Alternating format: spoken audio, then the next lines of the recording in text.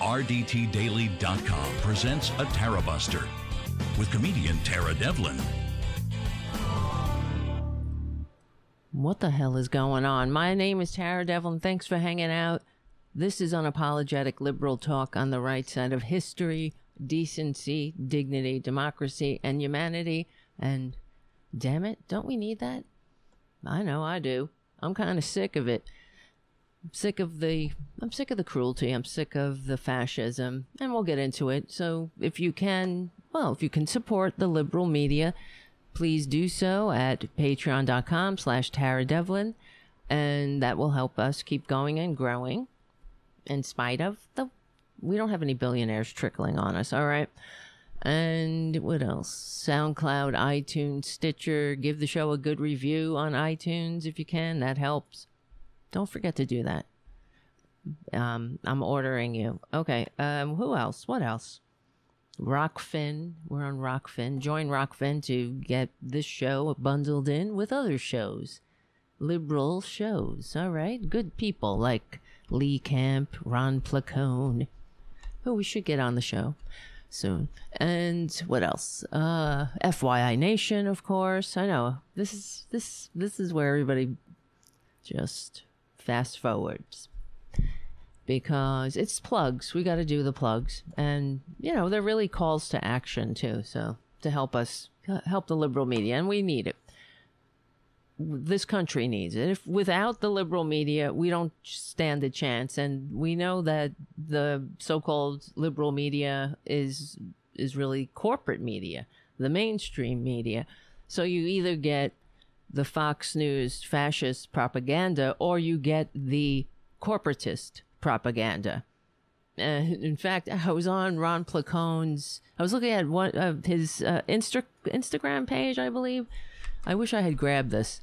I wish I had taken a shot of it, and there was a shot of 3 billionaires being interviewed on CNN, and the lower third said, "Socialism or capitalism? Which is better?" With just 3 billionaires there giving us all their opinion. Yet the American people, we know how stupid the American people are. I hate to say it. We're damn dumb. We not us, because, well, this is the thing. Whenever I get attacked or whatever, not physically attacked by a Republican, and they'll say, you're dumb. They don't really have anything to back it up. As usual, it's just a bunch of baby monkeys throwing poo-poo. But they'll say, oh, wait, hold on. You're dumb. And I'll say, you voted for a tax-cheating, draft-dodging, dictator-envying con man with a fake university and a vitamin scam who received fewer votes. I didn't. I think I win. As far as the smarts go, how stupid you got to be to vote for that con man? But it's beyond stupid. It's racism. This Republicans are always like, that's all you call us. We just call us racist. We have a lot of other words we can call you. It's not that. Yeah, we're the ones who read books, and we know how to speak. We know when to put where to put the apostrophe and YOU''RE. So it's you. It's you. Oh, I'm looking at the chat. What was I saying? Yes. Thank you, Jim, for your super chat right out of the gate. And thank you, Richard W. Another great show, Tara. I think it's going to be a great show. Thank you. I do. I agree with you this time. Because we're going to have Mark and Seth from Shaping Progress. And if you guys saw the announcement last night, we were going to do a show yesterday, but then Shaping Progress, we have to coordinate better with Shaping Progress, because Mark is he's like our baby. He's not a baby, but he is our baby. And I don't care how old you are. When you're somebody's baby, you're always their baby. So Mark is a great human being, and so is Seth, and they're going to come on the show. So we all hung out in the Shaping Progress chat room last night, and tonight Mark and Seth are going to be on. We're going to continue. Well, we'll talk about what we were talking about and everything else. I do feel for them being a millennial and as fascism breaks out. Well, we're trying. So, and thank you, JD, for your super chat. Good evening, Tara, and all Tara fans. Thank you. And thank you, Errol Thomas, for your super chat. Errol writes, why is it so difficult for Republic clowns to see things the way us liberals do? Because, I'll tell you right now, they are racist. That's it. It's their fundamental flaw. They lack, well, it's all kind of, I guess I'm trying to process this. It all connects because being a dummy, it's like a vicious circle. Being a dummy makes you a racist. And if you're a racist, you're a damn dummy. Of course you are.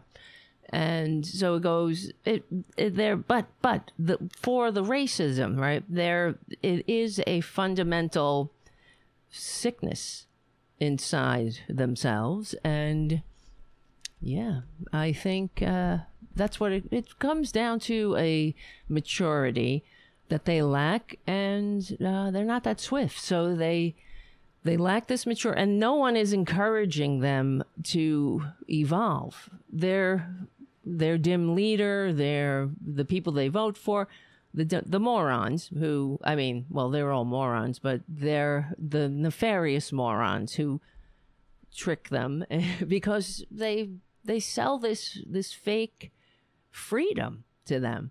It's not freedom, honey. You're a sucker. It's not freedom to pay.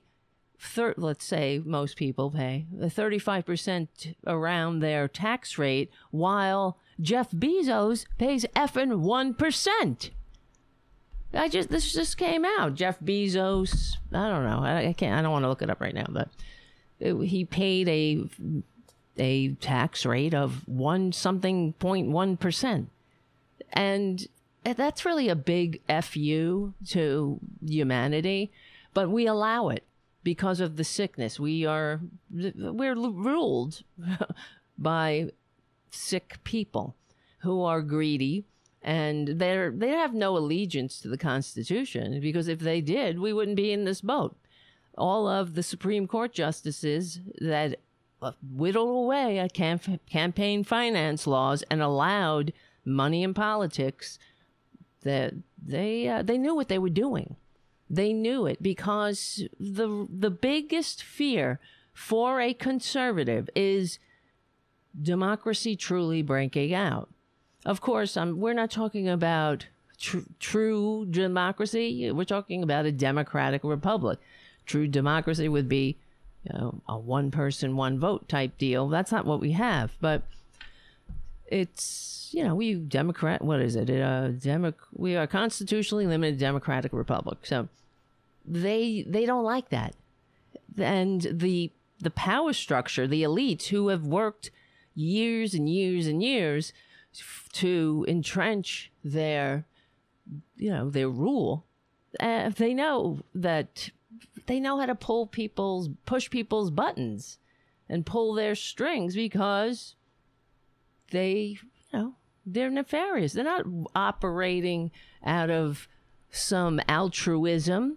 They're not operating out of the higher notion of a democratic republic. Oh yes, we're all in this together. No, they want to steal, and they want us to cheer them all along as they do it. That's why the Republicans are so dumb, the ones who vote for these assholes, because all they're doing is saying, yes, my lord, take my money and funnel it into Jeff Bezos' pocket so he can jerk off in space. Yes, my lord, as they run around down here, while Bezos is laughing all the way to space as he's pleasuring himself.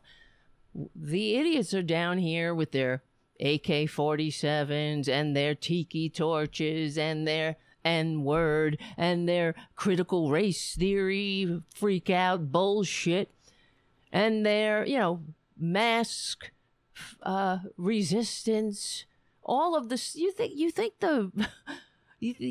that's freedom. They think they're fighting for freedom when they're fighting for their own goddamn oppression.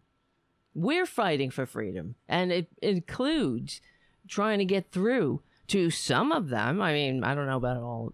They are the minority, so we can leave them in the dustbin of history where they belong, legally and peacefully. But there are others who might consider themselves Democrats or normal people or or independents. Hold on. This is Tara Devlin, Unapologetic Liberal Talk. Uh-oh. What happened there? What happened there? My Roku went off. See? Now you're seeing how the cake is made here. Now you know. We're doing it anyway. That's how I look at the show. It's not perfect, but we're doing it at a... Why are you texting me now? Okay. Yeah, they're clowns. Okay, what I wanted to talk about before we have Mark and Seth get in here. There's so much to talk about. In fact, actually, I was going to go into the Giuliani thing, but one thing we can talk about and be a good segue into bringing Mark and Seth on is something yesterday as I'm perusing social media to, I don't know, figure out what the hell's going on in this world. There was something posted by a liberal site on Instagram. And so I'm sorry to say I didn't grab it, but wait, what is this? No, that's not it. It was an article about this billionaire, this woman. She's done this before. I'm not saying it's a bad thing. Mackenzie Scott. Oh, fucking Christ. You know what I mean? I don't know what's going on with my web pages. I have to sign in constantly. Holy shit. Thomas, I'm on the air. Why are you calling me now?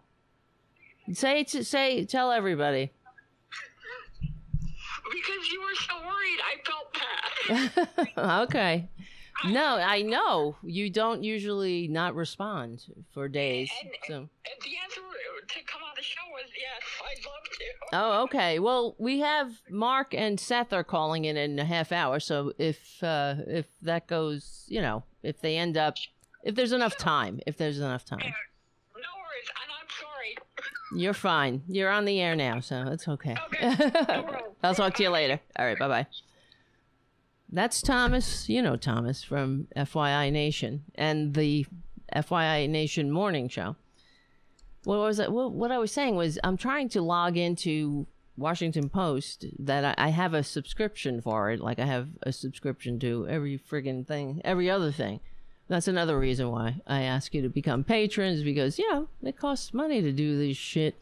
But, and now for some reason, every time I open a webpage, and even though I tell it to save my info, it doesn't. And I have to fucking log in all over again. It's really annoying, especially when, like right now that we're on the air. And if anybody has any suggestions how to fix that, I don't know what to do. I emptied the cache. I blah, blah, blah. So, all right. Sign in to the Washington Post. Yes.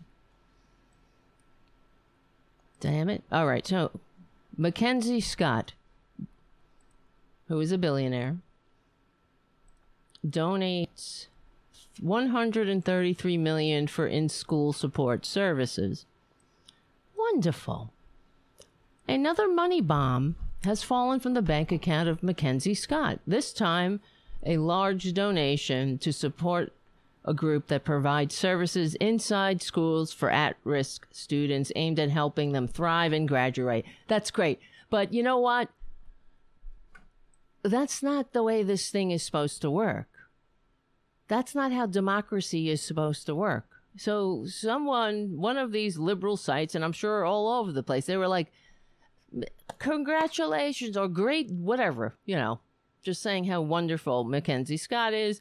This is just shows how some billionaires have good hearts, and all the comments. So I went through the comments, and I was looking for any sign of awareness and understanding that this is not supposed to run that way. That's not democracy. I'm sorry. We're not supposed to live and die under the good graces of our betters. Schools are not supposed to have funding if they find a rich benefactor. That's not how this thing is supposed to work. So we are so far off the track here, because to my disgust, nobody but me, because then I posted, I was trying to find it. I'm sorry, guys. I can't tell you. I had a goddamn day that I couldn't, I was just nonstop, and it was really annoying. So all of the prep I wanted to do I wasn't able to do it. So we're just going to wing it. That's how it goes. But you know what I'm saying. To me, and I hope to you too, that while we can say that isn't that wonderful, filling in the gaps for this broken system, but all that does is perpetuate the broken system, because everybody's too busy praising her for being such a benevolent lord. Oh, thank you, milady. Thank you. Am I the only one that sees this? Because this is offensive to me. I don't care if it's going for a good cause.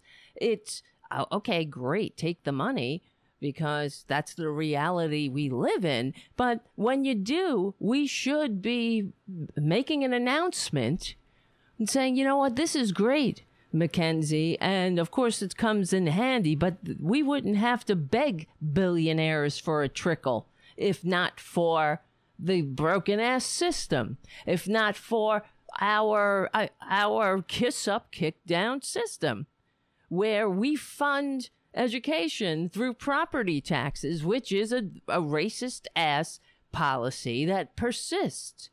And I don't ever hear Democrats talking about that. Education in this country is vital for democracy. Therefore, there should be no good schools and bad schools. They should all be good schools.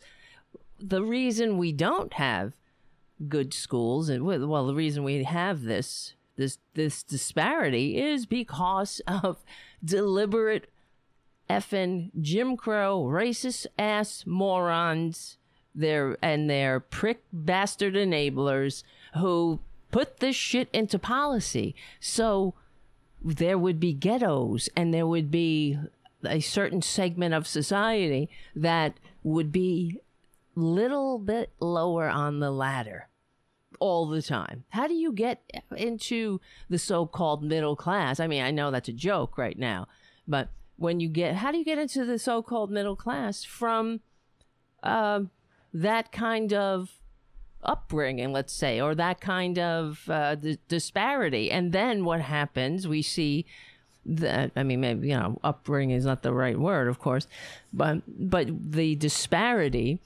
And then when someone does make it, and it's usually, you'll see the corporate media will praise that person for whatever, however they did it, usually, or playing sports, or getting for some innovator that sort of made something of themselves in spite of all the, in spite of this. My father was a coal miner, my mother was a Coca-Cola lover. Hold on, this is Tara Devlin. We'll be right back.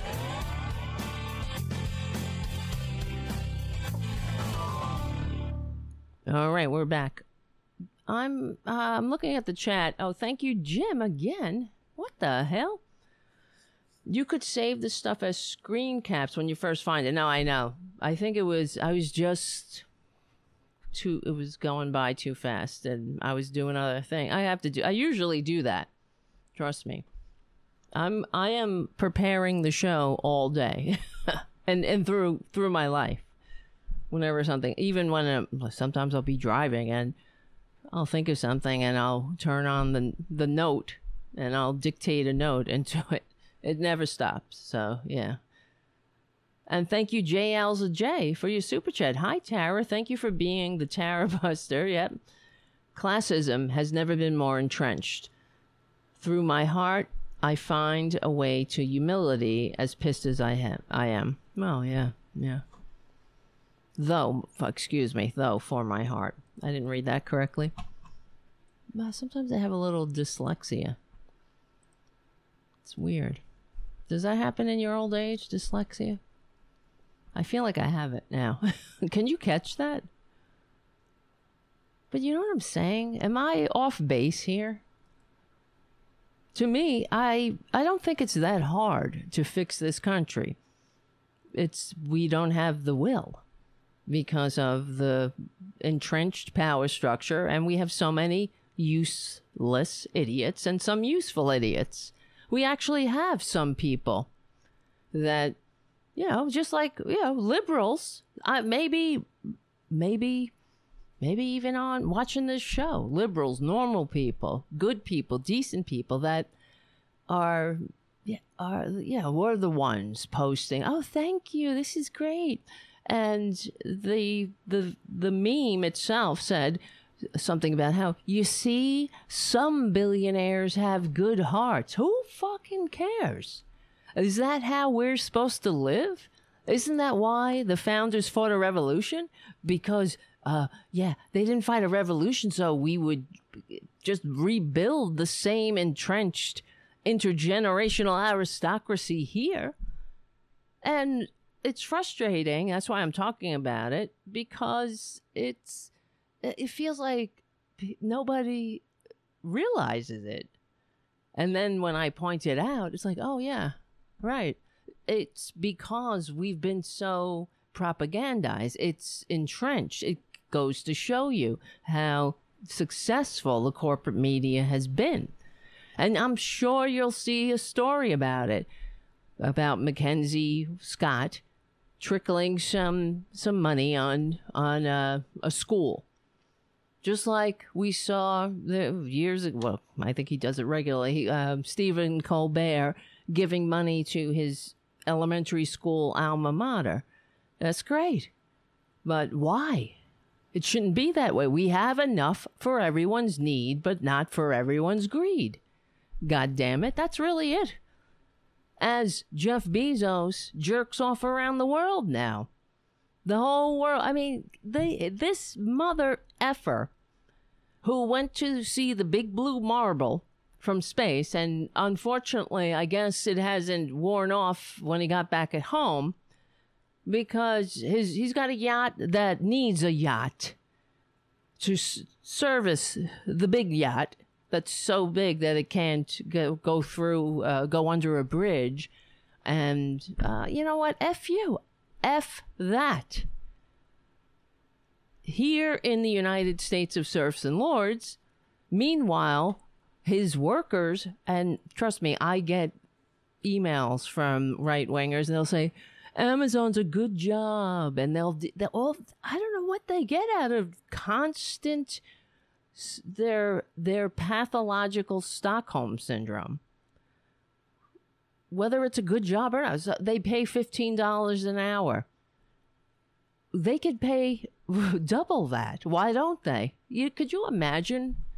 Like 40 years ago, the the main employer in the country was General Motors, a good union job that paid living wages. Their starting salary was $35 an hour back then. Oops.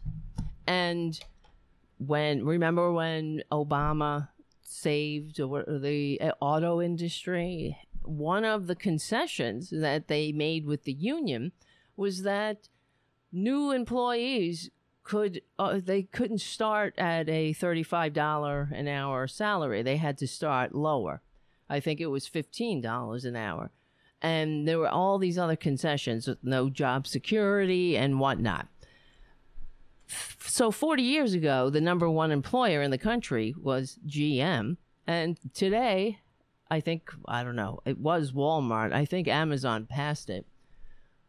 But still, Amazon should pay living wages. There should be no reason why anybody who has a job needs to go on public assistance. And we know the horrors of Walmart. One of the more disgusting aspects was that they would give seminars to their employees about how to apply for public assistance. Meanwhile, the Walton family, 5 mother effers, have more wealth than half the population, and we accept that. It's not about, and then the other thing, the right wingers. Sometimes when I'm talking, I hear them in my head responding, because they're so predictable too. They say the same things until whatever their justifications are, and then it immediately goes to your pick your pejorative. So, because they got nothing. You're stupid, you're this, you're that, or they'll say, you, whatever. I don't need to repeat it. But they're just a bunch of effing greedy clowns. Clowns. All right, let me see. If you're listening, call in. Mark. Mark. And thank you. Wait. I'm losing my voice. Thank you, Mark C., for your super chat. Please repeat and spread liberally. The he says Republican. The Republican Party is dead and are now the fascist party. Yes, they are. And we're going to talk about that too. How they censured Cheney and Kinzinger. It's hard to say. You say it. You say it 10 times, all right? Let's see. Saul and I will be ready around 9. Okay, yeah, that's fine. That's fine. I got more to talk about, really. Good. Fine. So Saul and Mark are calling in at 9. So, I don't know why I just want to warn you. I feel like my voice is going. That's why I'm drinking a lot of coffee. I hope that doesn't disgust you. I know how gross it might sound if you're just listening and you hear me like, gulp, and coughing and gulping. That's why I say become a patron, because, maybe I can get some help up in this bitch for this bitch. All right, let's talk about, we'll talk about the billionaires too, of course. It's all related. The clown show that is the Republican Party. What a bunch of, that's all I said to myself. What a bunch of clowns. Treason clowns, yeah. Traitor clowns. But they have no dignity. They bring absolutely zero dignity to the table. I don't know how they get away with what they are.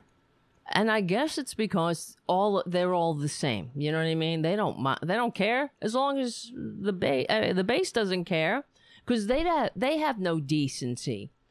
They don't care as long as they can say the N-word or, feel like they're superior somehow.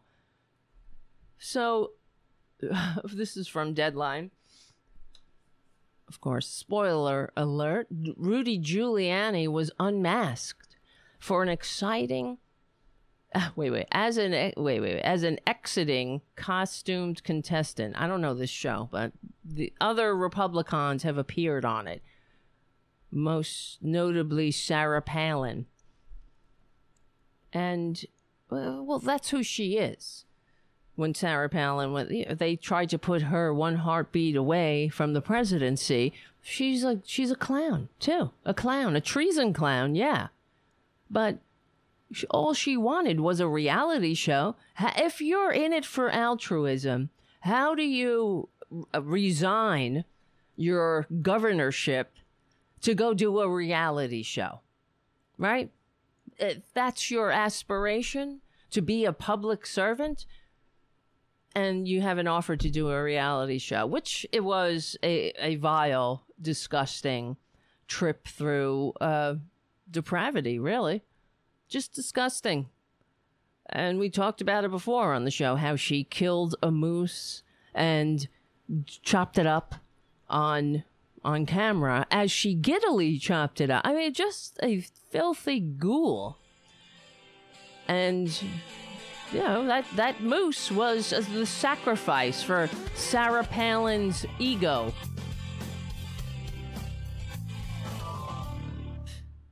This is Tara Devlin. We were talking about the clown show. So, here, where the heck is it? Look at this. Look at this clown. America's fascist mayor. Another thing the Republicans will inundate me with, if ever I talk about Giuliani, is how great he was. What a great mayor he was. And that's a myth, too. He cleaned up New York. He didn't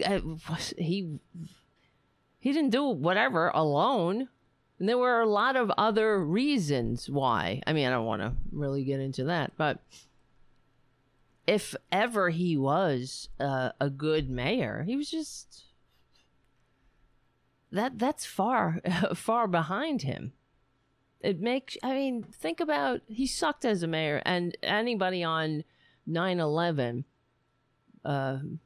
would have done whatever he did, and a decent mayor wouldn't have put the command center in World Trade Center number 7, especially after the World Trade Center was already attacked in 92. So there are many reasons why he sucked. His corruption, his, of course, what was that? Bernie character. They're all in it for themselves, for money. And the one thing about September 11th, what it really irritates me, is how the Republicans branded him as America's mayor, yet Hillary Clinton was right there. I'm not a Hillary Clinton fan or whatever, but she was right there alongside him. Why wasn't she America's senator? What did he do? And in fact, the Republicans really did a lot more damage, not only using 9/11 as a pretext to attack a country that had nothing to do with 9/11, just to attack a country they always wanted to attack for years.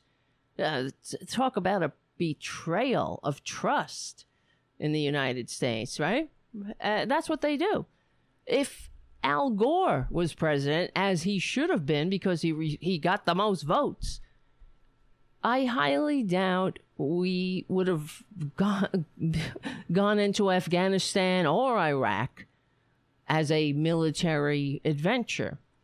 That's what they did in 92. They got all the perpetrators and they put them on trial, as we should in a democratic republic. But the Republicans, they always criticize that, because they're fascists. Just like I've always said, the Constitution is just a goddamn piece of paper to them. They don't want to read anybody their rights. This is how I'm sure you remember them constantly attacking Obama, saying, oh, Obama's soft on terrorism because he's reading people their rights. Well, that's the right that so many fought, bled, and died to entrust to us. And it's such a heartbreak, because when you think about the Americans during World War II, how we prosecuted the case against fascism, it was to not see Churchill and others wanted nothing to do with a trial for the Nazis. He wanted them put up against the wall and shot. And many, yeah, that's what they deserved. But it was really the Americans that convinced Churchill and the rest of the Allies to put them on trial, because we were fighting for democracy. We're fighting for the rule of law.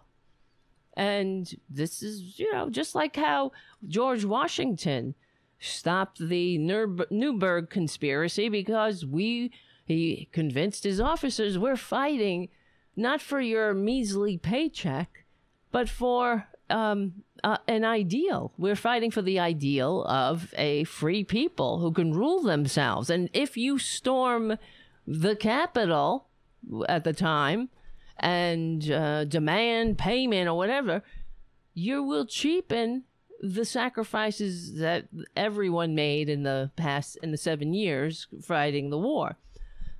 But you see, Republicans never have the best interest of the American people, much less democracy or the Constitution at heart, as they know. That's why they're so nauseating, on top of everything else, just nauseating looking at them with the sweating. I mean, what is that? What did he do? Is that hair dye and he sweated out? Oh, how? I don't understand. How does that happen? Is that like a temporary dye? That's whatever. But it goes to show you, I mean, these people are effed up. And they don't have the best interests of democracy. And in order to function in a democracy, a person needs to have a level of maturity. And that's why education is so important, and the rule of law is so important, and everything that is required for a functioning democracy is inconvenient for the Republicans. Prove me wrong. All the while, for years, we've been saying, and every Republican chest beats the heart of fascism. Back in the day, when the Patriot Act, when they started torturing people, whenever Republicans get their greedy, unfit, inhumane, immature, greed-centered clutches around the neck of power, they squeeze the life out of decency, dignity, democracy, and humanity. Really, prove me wrong. How proud are we? I remember seeing that photo exhibit of the couple of bad apples at Abu Ghraib. No one ever was held accountable for that, except the low people on the totem pole. What about Dick Cheney?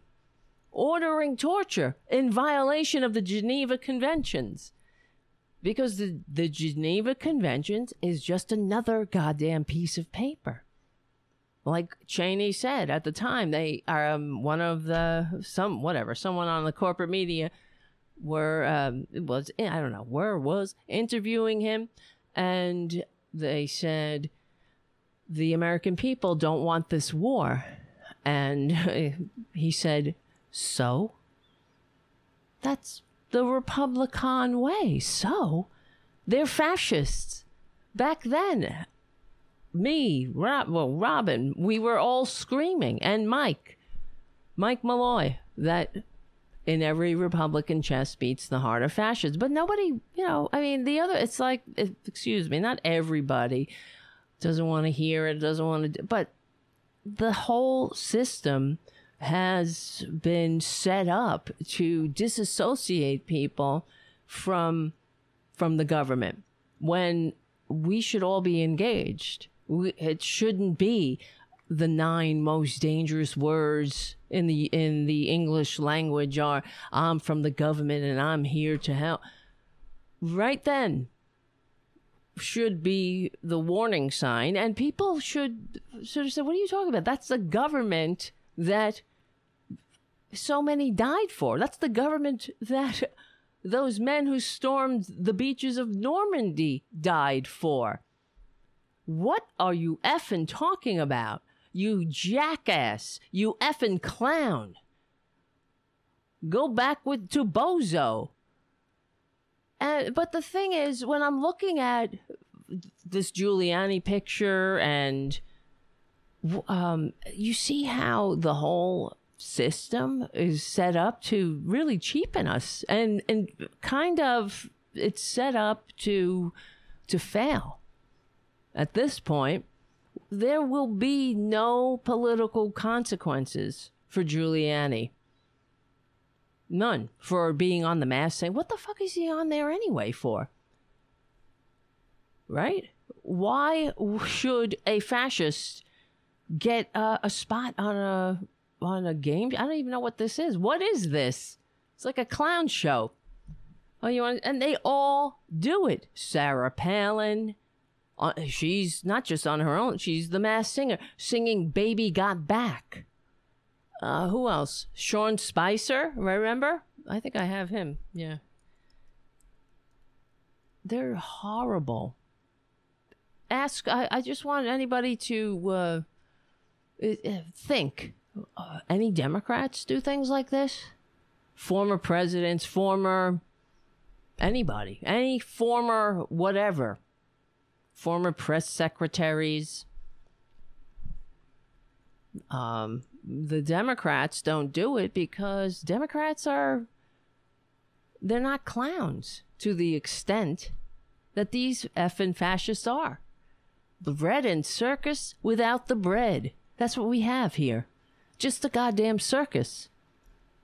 That's why I feel a responsibility to our millennial correspondent, Mark, and Seth, his producer. Because they had to live in this world that we left them like this. The country, the promises of democracy, it's really pissing me off that we've been promised, it's like my whole life. For example, just growing up, going into the National Guard, all this time, I'm thinking that we are living in a democracy. And there's something here. Anyway, hold on. I think I'm going off the rails there. Here we go. Because I'm looking for Sean. Look. Oh my God. You want to get sick? I'm sorry. If I have to look at this. I'm not watching this shit alone. Sean Spicer. Night Fever.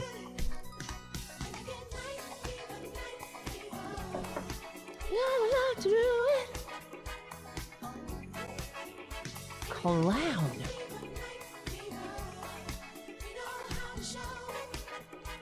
And then Trump, the president of the effing so-called president of the United States, remember he tweets, "Everyone vote for Sean." It's beyond. Sometimes you just don't know what to say. Here's our other favorite fascist. With the stars. Next, he has braved some of the most perilous situations in the world. Like what? Kissing Putin's ass? Kissing Erdogan's ass? Oh, you know who he is. Your favorite pasty-faced chicken boy heir. He's a chicken murderer. Although every single chicken that ever lost its life for a Swanson dinner has more value, more decency, it gave more to the world than Tucker effing Tuckyo Rose fascist Erdogan kissing ass Carlson. Why can't I say that name? Carlson. It doesn't come out. Then his entire Swanson family have in their friggin' whole lineage. One single chicken. That's what pisses me off, and he doesn't care. Now his most intimidating assignment, dancing the cha-cha-cha on national television. It's political journalist Tucker Carlson. Political journalist. Okay? Just say it enough, and it comes true for these fascists. Political journalist. Who, a couple of days ago, made an announcement that he's not a Russian asset, which means definitely, most definitively, he is a Russian asset. Of course he is. If you aren't a Russian asset on purpose, you're a Russian asset by accident, because they're using your propaganda. They're showing your lies in Russia and talking about what a great guy you are. You know, that autocracy, that oligarchy that's about to invade another democratic country. Wow. I mean, sometimes I just can't believe it, too. They're out of the closet with the fascism. I don't understand why anybody votes for them. Any true patriot. They're not patriots. These are the domestic enemies the founders warned us about. And they suck at dancing, too. They suck at singing. They suck at masked singing. And they suck at being, I guess, just enjoying their lives. They can't even do it with dignity, decency, or humanity. They're just douchey. Being a douche. Professional partner Elena Granyenko. Poor woman. My name is Tucker Carlson. I'm a journalist. I wrote for magazines and newspapers for about 10 years. And I've been You're not a journalist. You're a fascist. Television news for about 6. There are some unknown number of Israeli forces, the hundreds, maybe the thousands. Oh, wow. Get that clip. I mean, trying to give him some legitimacy. Here I am at the Israeli-Lebanon border with bombs blowing up behind me. Ooh, Tucker, chicken boy, who got fired from MSNBC, fired from CNN, brings nothing to the table, but that's another symptom of the sickness. We're here. We live in a country where Chicken Boy and Meghan McCain, trust fund brat, these ill-informed, sophomoric plutocrats, I don't even know, what do you call them? They have these large platforms and they spread their bullshit. While the American people are, working their side gigs, their side hustles. I know the jobs are great job report. Even the fascists on Fox News, the propagandists, of course, they were prepping the audience. Oh, it's going to be bad. And they want America to fail. And when a jobs report came out and it was good, they really didn't know what to do. But in my opinion, I mean, okay, a lot of jobs. I heard somebody on the corporate media saying, so if you need a job, they were, of course, blaming people for there's a labor shortage. And someone on the corporate media was saying, oh, if you need a job, you just go out and get one. But what kind of jobs? That's what I want to know. Are these decent union jobs with living wages and retirement security? What kind of jobs are we talking about when we're living in a country where the rich just got a lot more richer in the past 2 years of the pandemic? Okay, a lot of jobs, but pay people. Pay people a living wage. It's not just about getting a job. Yeah, let's go get a job doing what? Boxing oranges at Food Mart. Okay. Well, what's the salary? How much is the CEO getting compared to the lowest worker? Because 40 years ago, it used to be about 50 times. The CEO would earn 50 times the lowest paid worker. Now it's, I mean, last I looked, it was like 435% difference. I'm sure it's wider now. That's what I'm talking about, guys. This learned goddamn helplessness of the majority of the American people. They're malinformed. They're misinformed.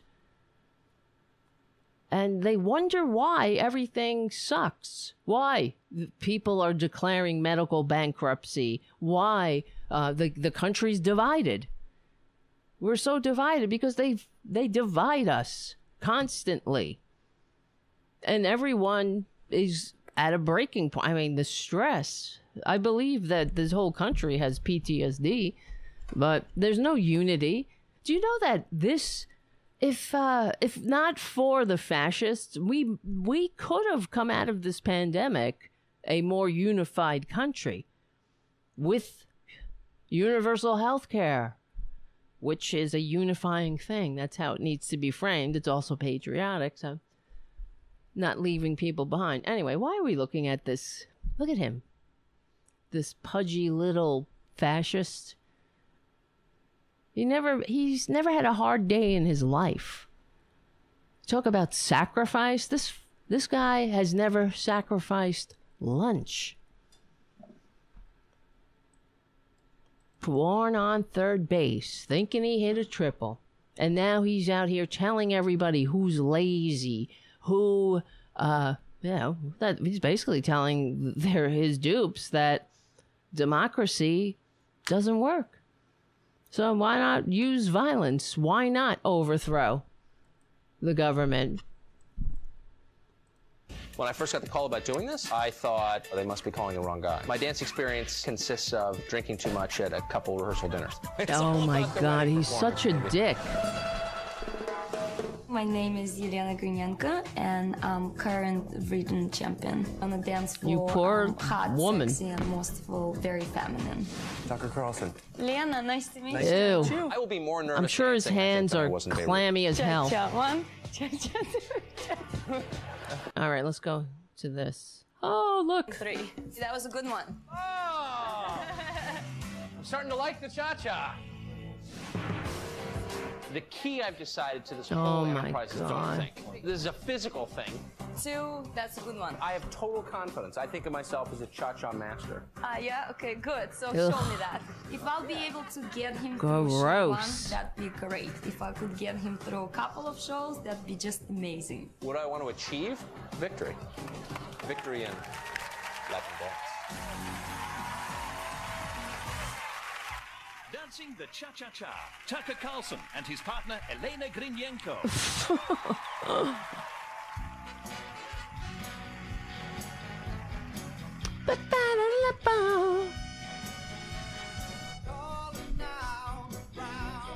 I think Sean Spicer did this one too.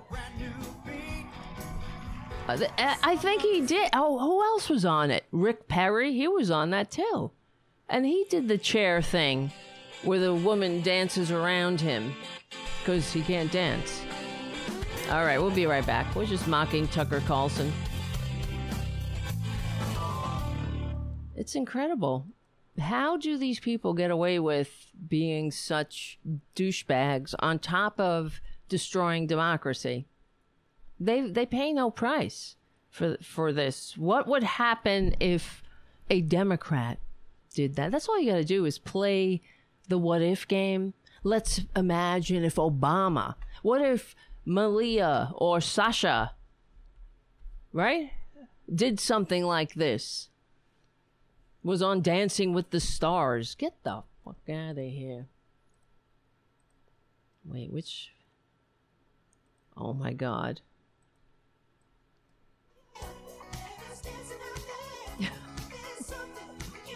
All right, I have to stop that. That's terrible. And I want to say thank you, Mark C, for your super chat. Oh, well, I already said that. Please repeat it. Well, it needs to be repeated. Please repeat and spread liberally. The Republican Party is dead and are now the Fascist Party. Yes, that's it. They really are. That's how I always say, well, whatever. It's amazing. And you know what is also crazy making and why the corporate media is so damaging is because even through all of this, the storming of the Capitol, the traitorous scumbag who received fewer votes, insisting that the election was stolen, and everybody knows he's a liar. The corporate media continues to enable it and validate them as legitimate choices. As if, and they're also saying now, because what happened? Pence said that he couldn't overturn the election, and they're giving him a lot of props. He's going against. Is that all it takes? He told the truth a little too late. He also sprinkled in the same old bullshit that there were irregularities in the voting, although he knows that's a lie. They all do. Irregularities. We just want, there are questions that we're the ones who are making people question it. It's incredible. Well, we know that here's from The Guardian. Let's see. That's not it. Hold on. Thank you for everything, everybody. So from The Guardian, from Martin Pengelly, in an extraordinary move, the Republican Party officially said Donald Trump's attempt to overturn his 2020 election defeat and the deadly attack on the U.S. Capitol were legitimate political discourse. Are you kidding me? No, I'm not. They're not kidding. They're not kidding. They want us all to forget it. Down the rabbit hole. Down the memory hole is more like it. Where is it? I'm looking for... Shit. Here's Trump acting presidential while I look for this. Remember, I used to say I can be more presidential. Look. Oh, you bastard.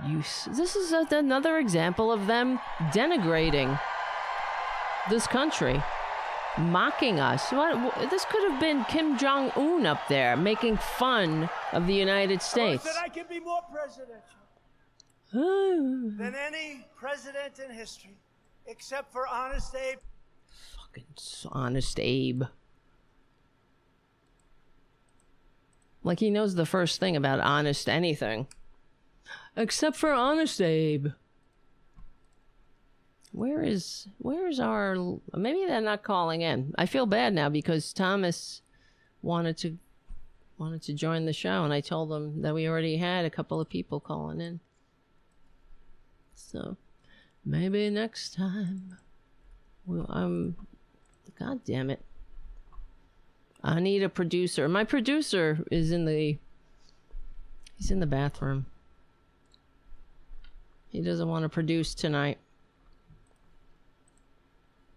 It's unbelievable. All right, call in, you bastards. I mean, I'm trying to stall here because I don't want to start another thing and then we have to stop. So, I mean, I guess that's the way it is with millennials. What can you do? Hold on. Let me see if they're fucking calling in. This is annoying. You see? I'm on a fucking show. Like, it's live. Are you calling in? It was 8:30, now it's 9. Are you calling in? Okay, I mean, we can just continue to talk. It doesn't... No, we don't have to have somebody call in. Right? No, Pookie's mama Irene says Tara Jr.'s in the bathroom. He's producing something, yes. No, he's laying on there's a little shelf there. He likes to lay on it. And I guess he likes to look at himself. He is rather cute, don't you think? Why can't I find... anyway, whatever. We'll just go on. We'll just live our lives and pretend that we never, ever discussed coming on the show. So, yes, GOP declares deadly Capitol attack legitimate political discourse. From Common Dreams. January 6th was not legitimate political discourse. It was a violent insurrection on our Capitol, said Representative Pramila Jayapal. I didn't know if I'd make it out alive. And others too. Yeah, it was a legitimate political discourse. You bring zip ties and you erect a gallows. You plant pipe bombs. Right? Legitimate political discourse. But you get it. They have always considered violence and being fascist, disgusting fascists as just another political strategy. I wrote an article years ago about how treason is just another Republican strategy. And starting with Reagan, we talk about, Tom Hartman talks about it, how Eisenhower was the last legitimately elected Republican president. And he was. Wait, insurrection? I need somebody to type while I'm talking. So Reagan, how did Reagan commit treason? He negotiated with our enemies to hold the hostages, so it would be damaging to his opponent. Oh, it wasn't Reagan. Before Nixon committed treason. That reminds me. When we have this is another thing. On tape, a couple of years ago, I know Tom Hartman used to play this all the time. Johnson saying to Everett Dirksen that he knew that Nixon was negotiating with their enemies, with America's enemies. Hold on, we'll be right back. All right, this is Tara Devlin, Unapologetic Liberal Talk. So, like I was saying, Nixon, so a couple of years ago, the Presidential Library released this tape of Johnson telling Everett Dirksen that the CIA knew that Nixon was talking with the enemies of America, the Vietnamese enemies, who the United States was at war with, and he was making deals with them to, I guess, for his political gain. And that's treason. That's treason right there. What if I picked up the phone and started negotiating? Not that I have anything to negotiate with, but you know what I mean? Any one of us would be in jail. We'd have a visit from the FBI. And if it was real legitimate treason, we would be in jail. So this tape was released and it made nothing. I didn't get into the news, nothing. There was not a blip on the radar. If this were a functioning democracy, I think that would have been kind of a bombshell, that a president said to the leader of the Republican Party that he knew that Nixon, who was a private citizen running for presidency, was having talks with America's enemies so it would help him in his political campaign. And they were making deals. When he wasn't the president, you don't do that. All he did was undermine the president and the United States, and they kept people there fighting and dying for nothing. So Johnson said, I don't want to get this into the campaign. This is treason. And Everett Dirksen said, yeah, I know. And it didn't even make a goddamn headline. Nixon committed treason, Johnson says. What? To me, it's another example of how far we've fallen. Mark is on the phone. Mark, are you there? Mark. Hello. I'm here. All right. Hello. Mark, our millennial correspondent, the creator and host of Shaping Progress. Links in the description down below. And is Seth with us? Thank you for the plug. Of course. Do you have Seth with you? Yes, Saul. Saul's here. Saul. Why do I say Seth? What I am so sorry. I have to change it because I don't know. I think I had it stuck in my mind as Seth. Okay. Sorry sorry. I have too many names in my brain running around. But yes, when you said Saul, I was like, oh yeah. So we were yesterday. Mark had a show, and the topic was what was it? Spirituality and philosophy, and it was really good. Exactly. Thank you. Thanks for your support during that, Tara. Oh, of course. Yeah, of course. And I hope that. I'm glad. Well, go ahead. Say. There's a little delay. I was just gonna say, I'm glad to have both of you guys here. You guys are like my brain trust. Right, that's cool. Right, FDR had his brain trust. We all need that. Yeah. Exactly. So let me ask you a question. I know you're very liberal, and you live in a liberal part of the country for the most part. And I'm just wondering about young people, since you are the millennial correspondent of the Tara Buster Show. Yeah. What are young people engaged in what's going on? I mean, how do they? Just taking the temperature? I know you don't speak for the entire youth, but what is your experience with young people that you know? Yeah, I would say for the most part, I think young people are certainly more engaged than most of the other generations. Mm-hmm.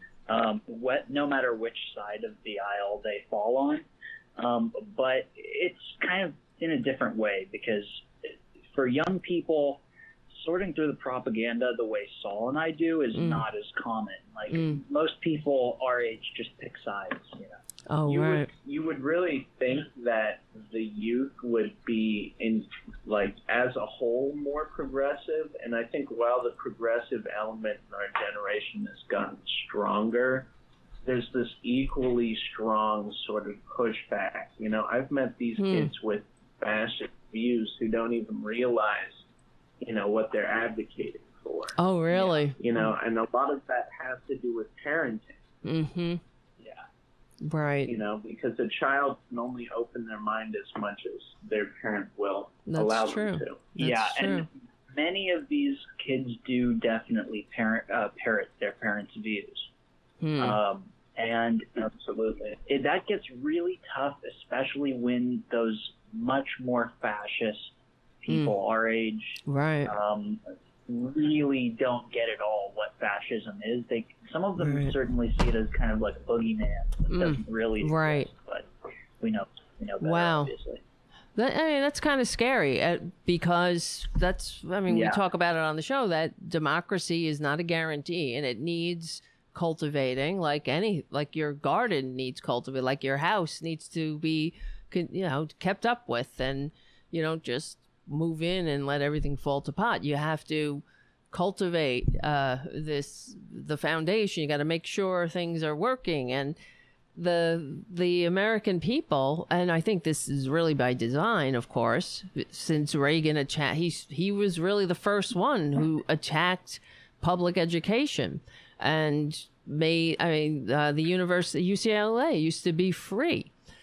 And now we have kids, young people coming out of college, and they're nothing but indentured servants to the banks.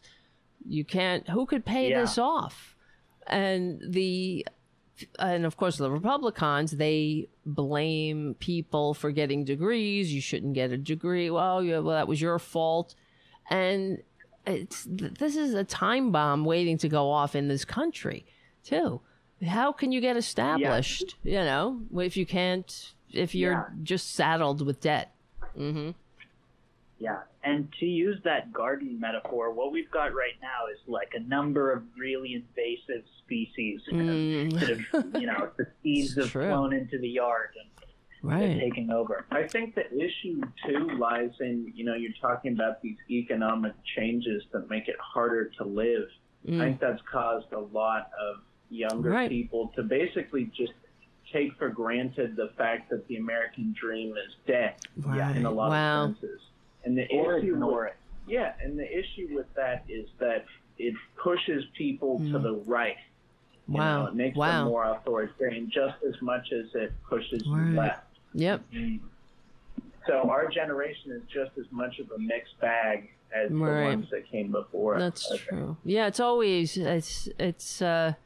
that's human beings are always human beings, and there are a certain percentage of people who are authoritarian personalities. They have it, and I mean they've done studies, and it's around 35%. That's why in my opinion, Trump's approval never went below 35%, even though his poll numbers sucked. So, but it never went below 35%. I found that interesting because that was the same percentage of people who are authoritarian personalities, and just in general. And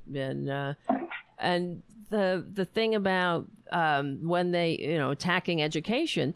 If it kind of scares me hearing that young people don't understand that they're being fascist, that I'm sorry, that's a fascist, that's not democracy, that's fascism that you're talking about. And that's pretty scary. Because political apathy is pretty rampant, Right.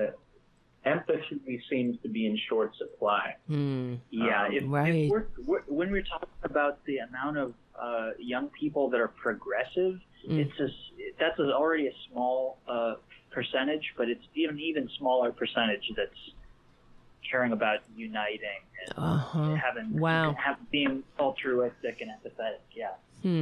That's scary too, because I think, I mean, if I'm looking at it from somebody who's older and just hearing this, it feels like young people aren't being taught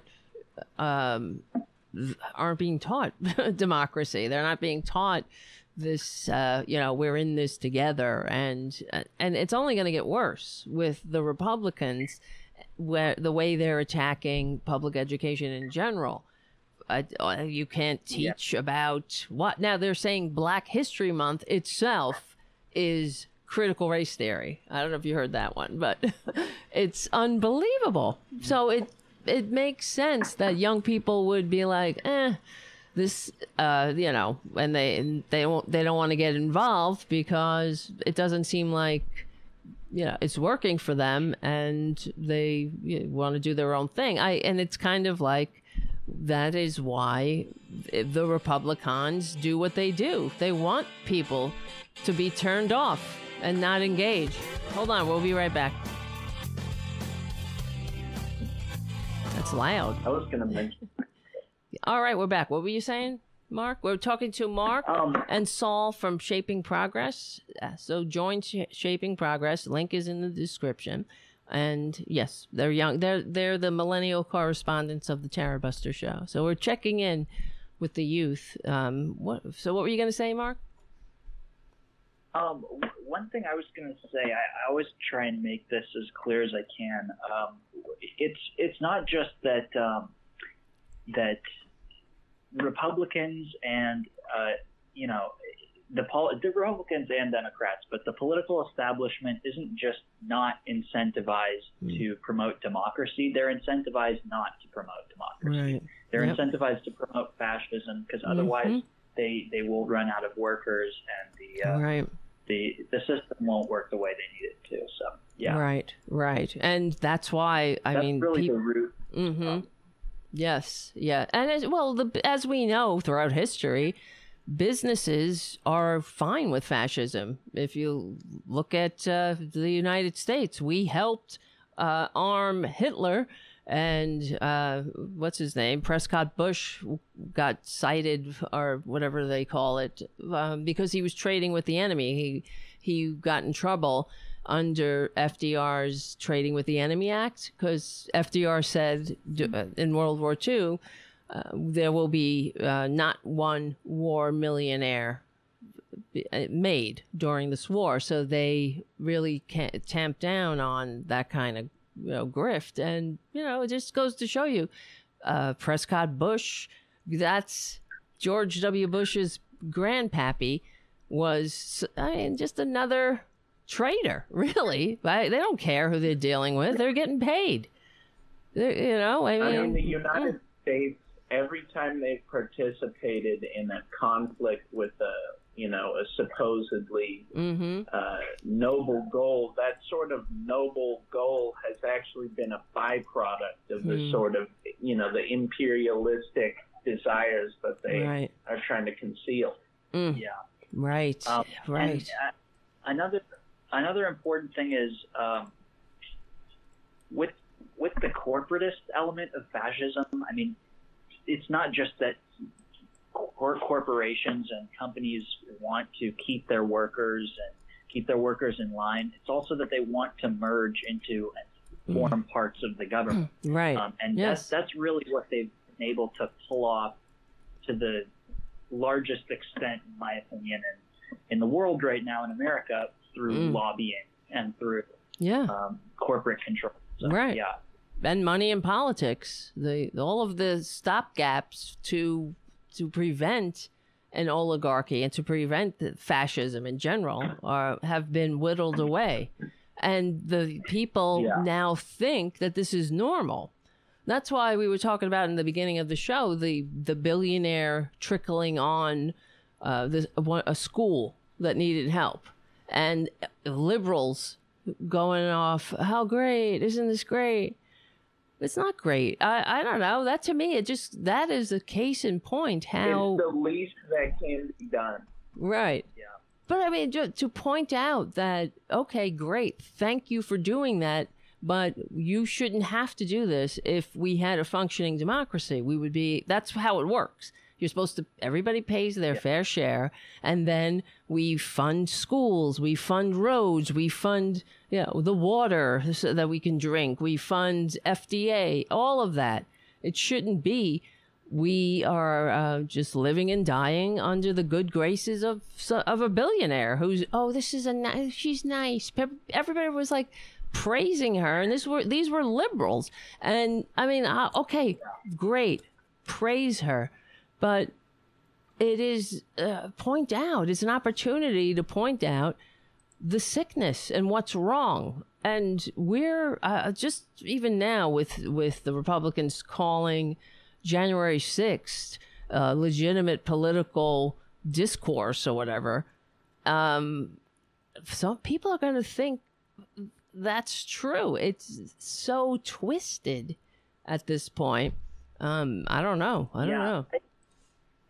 That made me think of one very important factor for our generation, and that is celebrities. Yes. Pop culture, because celebrities are put into their positions in order to be the people who kind of trickle on the rest of us. Right. And all of our age people applaud. I see all the time, I know you're active on Instagram.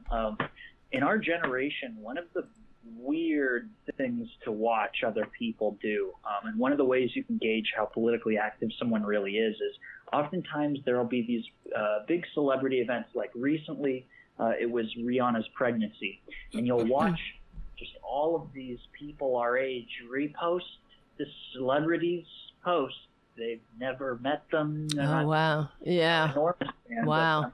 And it's like crazy the amount of impact that kind of thing can have on people in our generation. Yeah. It just seems, I guess, that's what, it's kind of a nice distraction from the horrors of the system itself. I mean, there are good things. That's what the other day we were talking about. Okay, what do we love about America? Because that's another thing of the corporate media has a vested interest in constantly telling us how great the country is. Believe me, in the future, they're going to look at this as the propaganda it is. And I got to ask, like, what? I want to know. What do you love? I know Mika Brzezinski loves America. Of course, she's got a great life. You know, she's rich. She's got, you know, she's paying no taxes. She's sitting, you know, what about the 80% living check to check? What do they love? Okay, I appreciate that we have roads and, you know, that I don't have to walk around in a burqa. That's what I think, you know. Okay, I was born in a Western country. But other than that, everything is a struggle here. Going to the doctor, I mean, it's gross that people have to declare medical bankruptcy. It's a part of the sickness and the division. But yeah, well, I can watch, you know, Kim Kardashian and Kanye give a tour of their $1 billion house and look out my window down on the street and see right there people living in tents.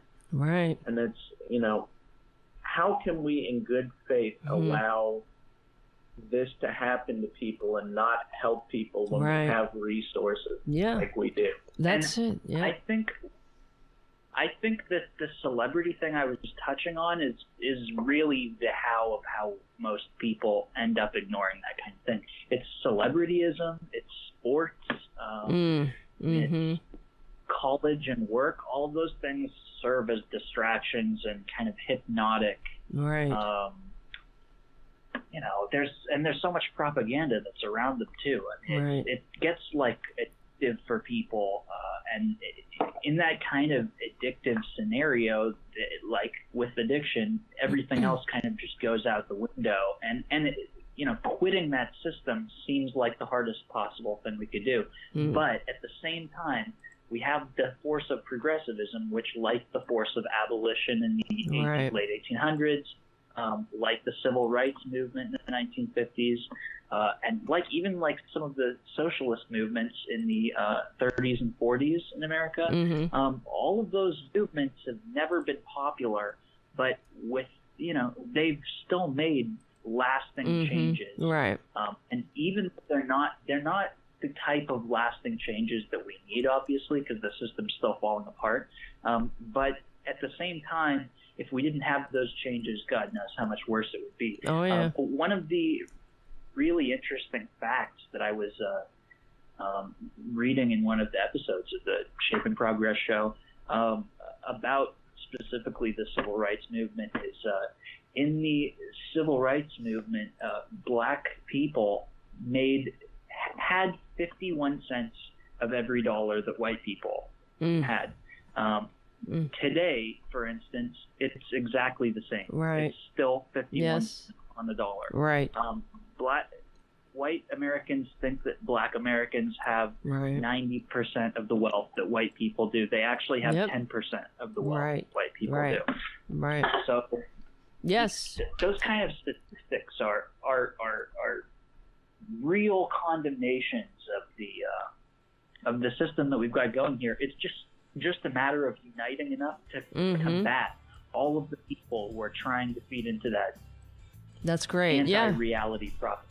Absolutely. And that's why people should join Shaping Progress at joinshapingprogress.com, right? Is it org or com? .org. .org, great. I'll get it right eventually.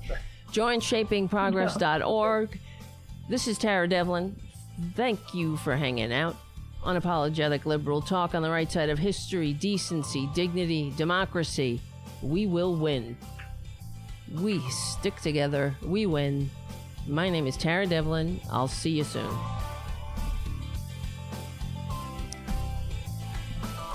The show's not over yet. I'm just hanging out. I'm dancing along. Yep. Yeah, it's not over. That's only the Progressive Voices part of the show. So they have a shorter show because they put commercials in it. So that's why I had to do the timing cues. It's whatever. It is what it is. So we still have time. We have a half hour. So, yeah. What were you saying? Say again? I was just saying thank you very much for giving us the opportunity and for always promoting the show and everything. Of course. I'm super excited to have you on here very soon. Sorry, we had the technical difficulties. Oh, you're fine. I was just discussing with Mark yesterday how I was happy and surprised that folks your age and in the age group of some of your followers are down to listen to us and support us. Oh yeah, of course. It often feels like the older generations aren't as interested in hearing what the generations have to say. Right. Well, that kind of annoys me too, because I hear there's this every now and then you'll hear someone on the corporate meeting saying, put on your big boy pants, like talking about millennials as if millennials are some kind, they're so bratty or they're so privileged. This generation has seen a lot. They're on the wrong side of Reaganomics. The 2 economic crashes. I mean, we could go on. The pandemic, more recent. I mean, but so much school shootings and the American dream has been basically shipped to Norway. What are you talking about? But it's another way that people that the power structure keeps everybody in their place. So it's not, what they're saying is it's not the system, it's you. If you can't pull yourself up by your bootstraps and marry a billionaire and pay off your student loan debt, it's because of you. You're lazy. You've had everything. I mean, it's so vile. And then they talk about the greatest generation, right? Which is the World War II generation. And I always remind people, the greatest generation voted for FDR's socialist New Deal in 4 landslide elections. And the only reason he wasn't elected again was because he was dead. So if that's the greatest generation, sure, let's all go back to that time when we had a top marginal tax rate of 90%, where 35% of the labor force was unionized. I mean, we can go on. That's why. And then people say, oh, well, the reason we had a middle class, the reason the middle class was built in after World War II was because Europe was in ruins. And that's true to an extent. But the fact is, our exports were only 5%.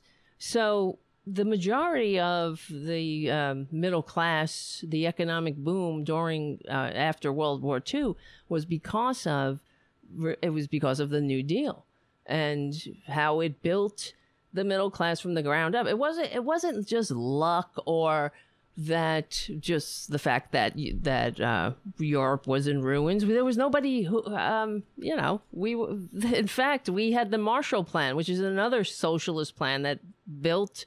We didn't build Europe, rebuild it. The people of Europe rebuilt it in the Marshall Plan. We just, we funded it. So there's a lot of misconceptions, and also it's by design too, deliberate. The Republicans have, they have a vested interest in really denigrating the New Deal, but people don't even realize, and we're talking about, the disparity as far as in the time of the New Deal, the GI Bill, for example, the many sections and parts of the GI Bill were not available to people who had darker pigment, even though they served, they fought, bled, and died. And I'm sure it must have been so galling to serve in the military, in the segregated military, which actually was an offense to some of our allies, especially the British, and then come home to the Jim Crow United States. And I think that's partly why the Civil Rights Movement started too, because people were economically, they were more economically vibrant, and people who had darker pigment were like, F this crap. We just fought, bled, and died for this country. And now you're telling us to get to the back of the bus, right? Go ahead. Sorry. It was almost even worse for them in World War I because the racism back then was so intense that white troops in the United States Army refused to fight alongside black troops. Ugh. So the black troops had to be stationed with French units. Oh, man. The French units were the ones who were not racist Right. enough to be willing to fight alongside them. Right. And such hypocrisy on the part of the United States, too, to be fighting fascism when Hitler got his inspiration from the Jim Crow laws. They were the inspiration for the Nuremberg laws. Of course, the Nuremberg laws were horrible. We mentioned during World War II that the United States was hypocritical because of exactly that. Right. Well, it reminds me when AOC said something on the mainstream media that, and she was correct. She said there were the racist aspects of the New Deal. She's made by way of conversation. She called the New Deal parts of the New Deal racist, and the corporate media, of course, kicked right into gear to make sure that they push back on that and call her crazy. Oh, yeah, she's calling the New Deal racist. And they have this outrage, but they never explain. Explain. Why wasn't the New Deal racist? That is what drives me insane about the corporate media. It really is propaganda because they never explain. Tell us why it wasn't racist. Because I could tell you that my father and my uncles were able to use their GI Bill to go to college and to buy a house. That wasn't available to people who have darker pigment. They weren't allowed to buy homes with their New Deal, with their GI Bill. And that is outrageous. They were allowed to get into housing projects. That's what they could do. But they weren't allowed to build their intergenerational wealth. And that's how white Americans, rose up a little bit on the ladder at the time, because they were able to do that, and go to college. And these things were not available to people who had darker pigment. And it's just disgusting, of course, but also disgusting that the American people don't know it. And that is kind of alarming. We don't even know our own history in this country. So that's why. Are you still there? Hello? Oh, no. I think they hung up. Well, that's how it goes, We just hang up and we don't say anything. That's the millennials. They do stuff like that. They're sort of like, boom, okay, I'm done. And they go. And I like that part about them. I appreciate it. But when that's what happens. You know I have this, I guess it's a little bit of, it is a little nerves, but I have diarrhea of the mouth sometimes. But I call it the Tara Buster, but it's when people aren't responding, I'm like, okay, keep talking in my mind. So we're boots on the ground here. We're moving on to Capitol now. I'll give you a boots on the ground update here. I just wanted to show everybody the Patriots, the legitimate political, whatever the hell, discourse, legitimate political discourse of January 6th. Multiple capital injuries. Legitimate political discourse. Multiple capital injuries. Okay. There you go. They're legitimate. Take the building. We're still taking metal, sharpened objects, missiles, to include bottles and rocks. and hand-thrown chemical-grade fireworks. Legitimate political discourse, ladies and gentlemen. How do they get away with this? And how is it that anybody's going to vote for them? Now, I know that 35% of authoritarians are going to vote for them, but they're a lost cause. Like the lost cause that they're fighting for, which is, really, it's the same old racism. Everybody in their place, their so-called natural place. How do they put these statements out with straight faces?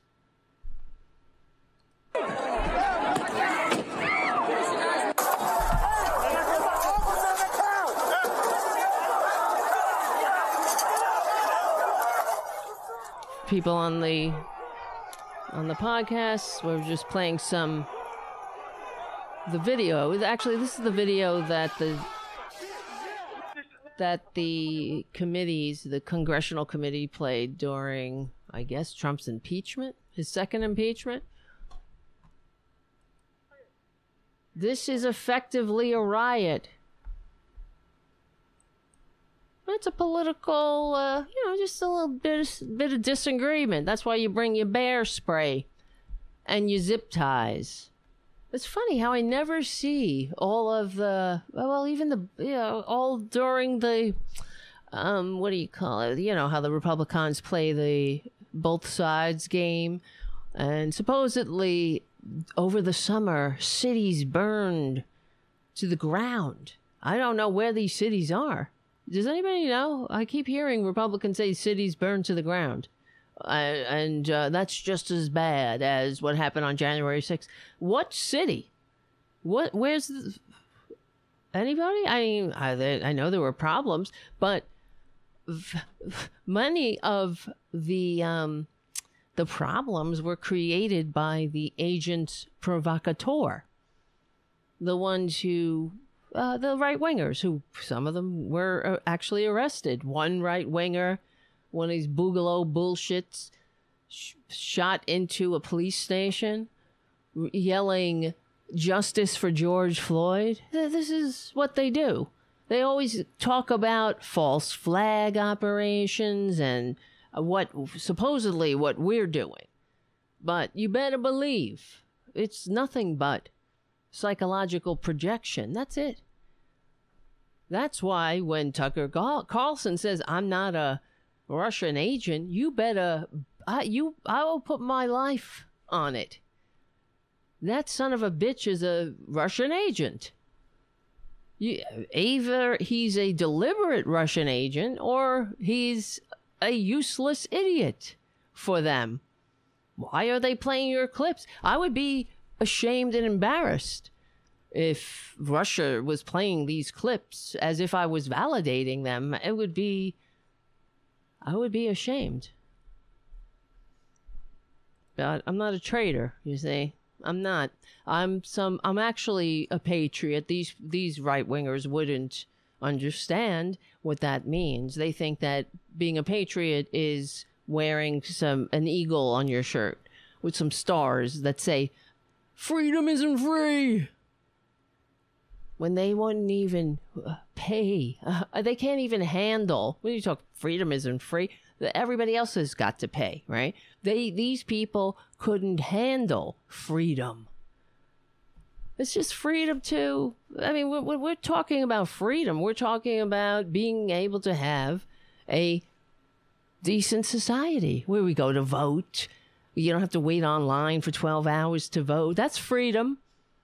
Where you expect a living wage for the time you put in out of your life that you'll never get back, that you're working. Okay, you just deserve a living wage.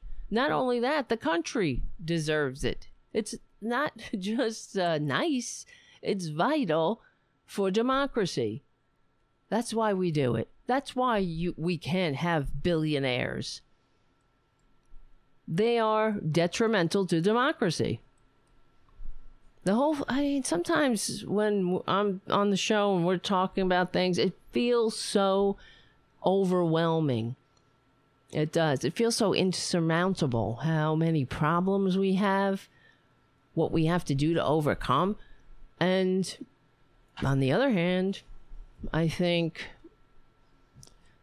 okay, is this bottom yet? Have we hit bottom? Because if we hit bottom and we don't rebuild in a way that shores and that protects democracy and, you know, unifies the country, we're done. 9 hours, declaring it a riot. Look, there's the legitimate political discourse. When you steal a riot shield from some of the Capitol Police and then you use it to smash windows. That's what they do. All over the country, there's legitimate political discourse going on when they're putting, well, Rachel Maddow had footage of another one of these legitimate political discoursers firebombing a Democratic Party office. But they've done this forever. No, show me a story of a Democrat firebombing a Republican Party office. Anybody? Can you show me that? I would love to see it. We'll talk about it on the air. Show me anything. Show me a rally where people have zip ties, bear spray, and cattle prods. All right? I'm kidding. I'm not kidding. I want to see. Every protest I've ever been to, even ones where Mike Malloy got arrested, not a zip tie in the bunch. Well, except for the cops. They zip tied Mike, but I didn't see none of the protesters had cattle prods. Nobody took a shit in, on the fence just to show everybody how much they hate America. Legitimate political discourse is taking a dump in the Capitol, urinating in the Capitol, trashing the offices of duly elected representatives.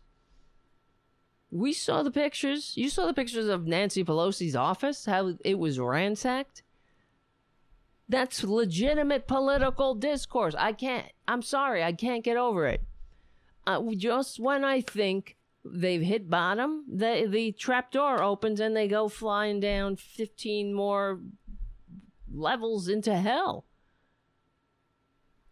Legitimate political discourse. How do they do this with a straight face? They must know that they're fascists. And that's it. This is full tilt boogie fascism. They know it, and they see blood in the water, and they're coming in for the kill. Dim Fiora, dumb leader, all in the name of a con man who failed selling multi-level marketing fake vitamins, which I find to be his most disgusting, well, one of his most disgusting, including Trump, well, the Trump University. But the Trump Network vitamins never gets the attention that it deserves.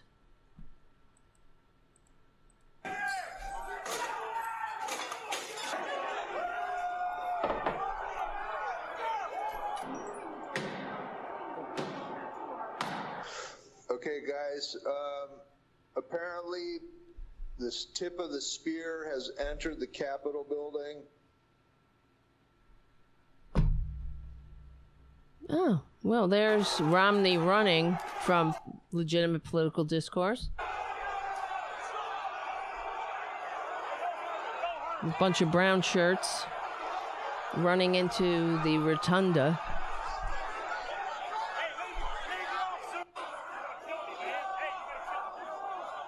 Unreal. Wow. At least it's Capitol we can defend. We gotta hold what we have. Get your hands off. Yeah. Wait a minute.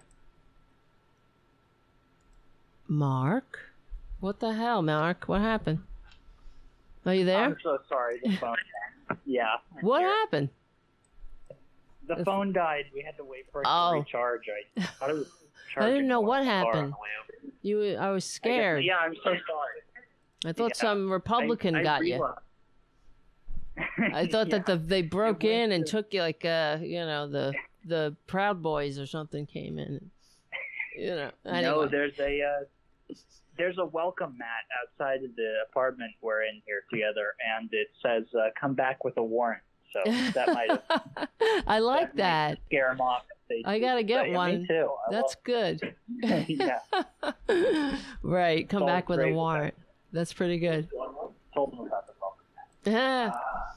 So on the phone we have Mark Middlestat and Saul. I don't know his last name, but he's the producer of Shaping Progress. What?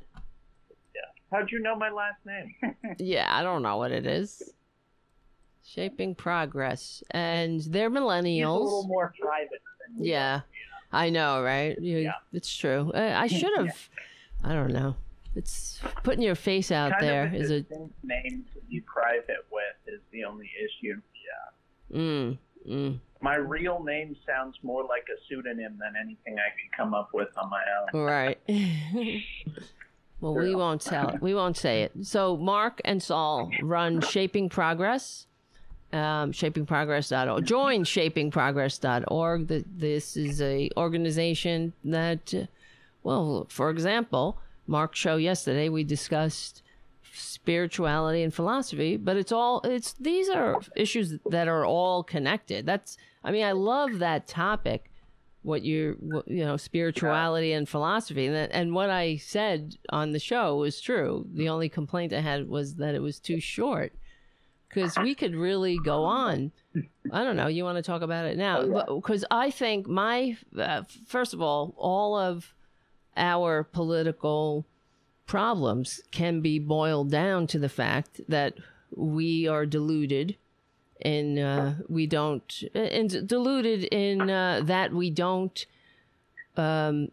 understand or know or want accept that we are all connected.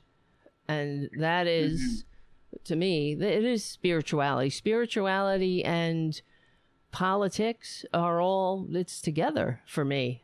That's how I feel about it. I'm involved and engaged because I don't know, the people on the chat and those that we reach, we're getting the word out. Yes, we are connected. It matters that, we're in this together. If someone is left behind, we're all left behind. That's how I look at it. Yeah, you realize that empathy is not just a value, it's an obligation. And without it, our society starts to fracture and crumble. Right. Which is, right. what we're looking at now. Exactly. What humans have looked at over and over again for thousands of years. Right. Yeah. The thing that I also always like to tie it back to with philosophy and spirituality is, at the end of the day, we can tell that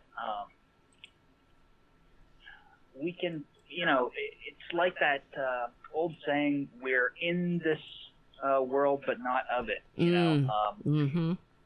So when we're dealing with these problems, we can get very distraught about the progress that we are making or the way that it's going. But at the end of the day, we don't just disappear. Before we were born, were we just nowhere? Were we just nothing? Right. I know. Even if we were, that doesn't sound as bad as this. I know. Can feel every once in a while. So, to that extent, we can get really caught up with the world's problems, but at the same time, we have to remember to be in these problems, but not of them. We can't That's let very them affect good. us that much. Do you hear this kid? He's wise. You must have been my father or something in a past life. Something. That's right. He's an avid reader. Yes. Oh, yeah. Well, that's the key, really. The intellectual curiosity. But the sad thing is that some people don't have empathy. They're sick. They're sociopaths. They're narcissists. That's the symptom. You don't have empathy. You can't put yourself in somebody else's shoes. It's really like having a lizard brain, because that's what lizards are. They don't have, they don't connect to others. And Trump is a sociopath. Many of the people in top business are sociopaths and psychopaths, because they don't care about others. They're the people that could fire the entire workforce because it'll add another zero on their bank account, and they'll do it with that, and they won't lose a wink of sleep. They don't think about it's selfish sociopathy. Yeah. Yeah. So one big thing that I keep coming into contact with these philosophies and spiritualities is if you decide that we're sitting in this thing, but we're not, made out of our bodies, or we're not made out of ideas, that kind of thing. What you start to realize is that once you get here, you have two choices. You can decide that the other people that look like you, or even the ones that don't look like you, are just other beings in general. You can either decide to treat them with that love and empathy and respect, or you can decide that, yes, you're seeing them, but they don't actually matter. Right. So you can kill as many of them as you want, or that kind of thing. And so that's what really gets me to realize that I think we've all kind of made the decision of what we are to some degree. And I don't think there are many people who really believe that they're just their bodies or their brains. Right. Well, that's true. And so once you get to that point, then it's like, okay, now you have a clear-cut decision. So are you going to be the person who decides to go be a psychopath like Elon Musk or Jeff Bezos or those freaks or Donald Trump? Or are you going to do the opposite and try and unite with people and show love to people? Right. And at that point, it seems like a pretty easy decision to me, because you could go through, if you believe in reincarnation, as many lives as you want being a dick, but it's not gonna help you out. Right. So. It's really true. Else. That's a Buddhist principle too. Cause and effect. Everything in the action. The cause, the effect is built in. So whether it manifests now or 5 years, or when, like when you're smoking a cigarette, you're making a cause that might manifest years later in cancer, but there's something you're doing. Everything matters. And I don't know, I'm debating with myself now, because I had a very weird, well, there's only 5 minutes left. Ugh. Because I had this spiritual. No, you don't be sorry. Maybe we'll talk about it on. We should. God, now that I said it. Well, all right. I'll tell you very quickly. I had this very weird experience when I was around 15 years old. And okay, so I was hanging out with a friend of mine, and we were both, smoking pot and whatever, smoking cigarettes, and my friend's mother was really religious, and she said, "You're coming with me to this mass. It's a Catholic mass, and it was run by this healer." Okay, so they do have this in Catholic masses. I think it's called something in the spirit. I can't remember, but it sounds, it's very. Healing? It's not faith. He was like a healer, but it was something. They call it something like something in the spirit. I can't remember. But so we went, and my friend and I were like laughing our asses off, making fun of it. And, it was fun laughing. And I'm sure you've seen those movies or videos where somebody's like, "Boogaboo, Jesus," and they fall back and people catch. Well, it was like that, except it was a little bit less over the top. He was more subdued, this guy. Anyway, so my friend and I were laughing our asses off. I swear to you, I swear to the world, that this guy came over to me and my friend, and I woke up on the floor. Okay?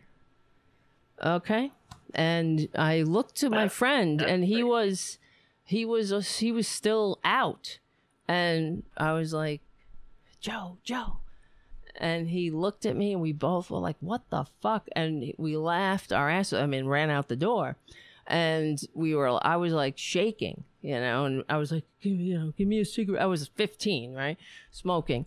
And so the next day, I remember being on the bus going to school, and all the kids were talking and laughing, and I was sitting in the back in the corner window, looking out the window, going, "What the fuck was that?"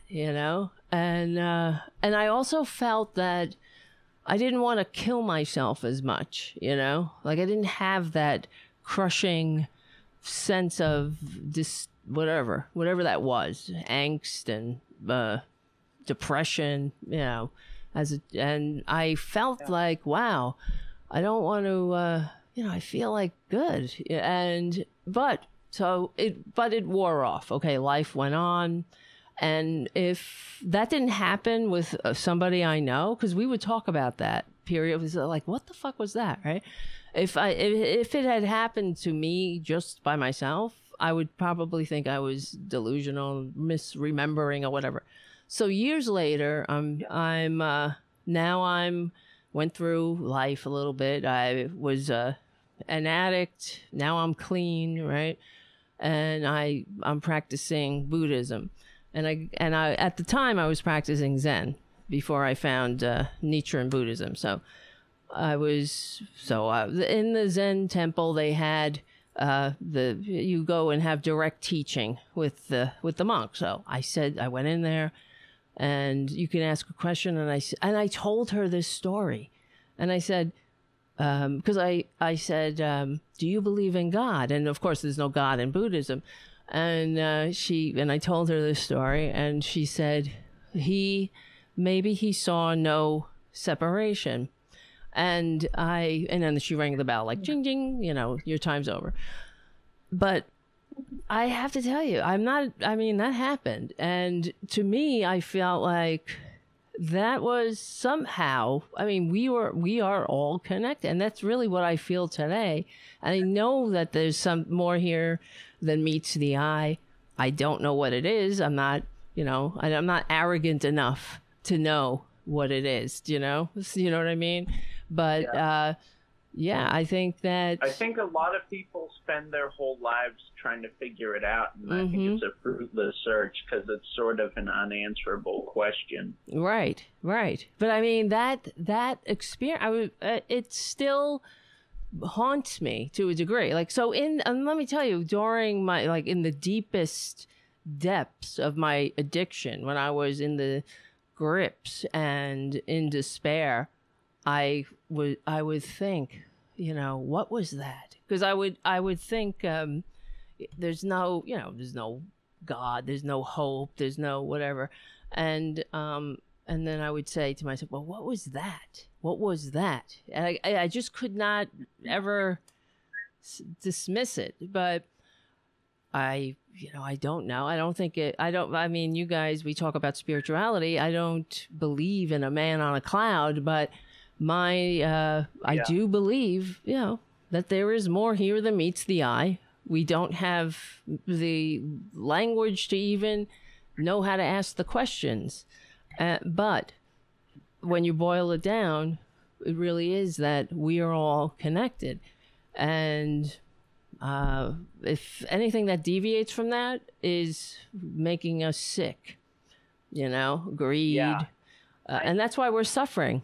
As a species, really. So, I don't know. We could talk about it implies that. We have an obligation to each other, which we're not fulfilling. It's true. It is true. Yeah, that's it. I know we don't have much time left, but real quick, I wanted to ask: was there the Zen leader at the time they said. In that moment, there was no separation? Yes. She said, perhaps he saw no separation. That's what she said. And because I told her, yeah. That's super interesting to me because, like Sol was saying, that I'm an avid reader, and about 8 months ago now, I encountered this book that is basically the spiritual teachings that I subscribe to personally. and it's called A Course in Miracles. Oh, yeah. I've known that. I know that a lot. Yeah, I've done that, actually. Yeah. So, wait, hold on. We got to wrap it up. Thank you, Mark. Thank you, Saul. And join shapingprogress.org. Go to joinshapingprogress.org and sign up. We will win. Thank you, Tara. You got it. Don't hang up yet. My name is Tara Devlin. Thank you so much for hanging out. Become a patron at patreon.com/Tara Devlin if you can, and we stick together. We win. We're on the right side of history, decency, dignity, democracy. My name is Tara Devlin. I'll see you soon.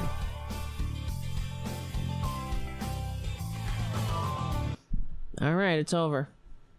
I did fix that. I don't know why I keep... What's that? My outro's... Your outro is fantastic.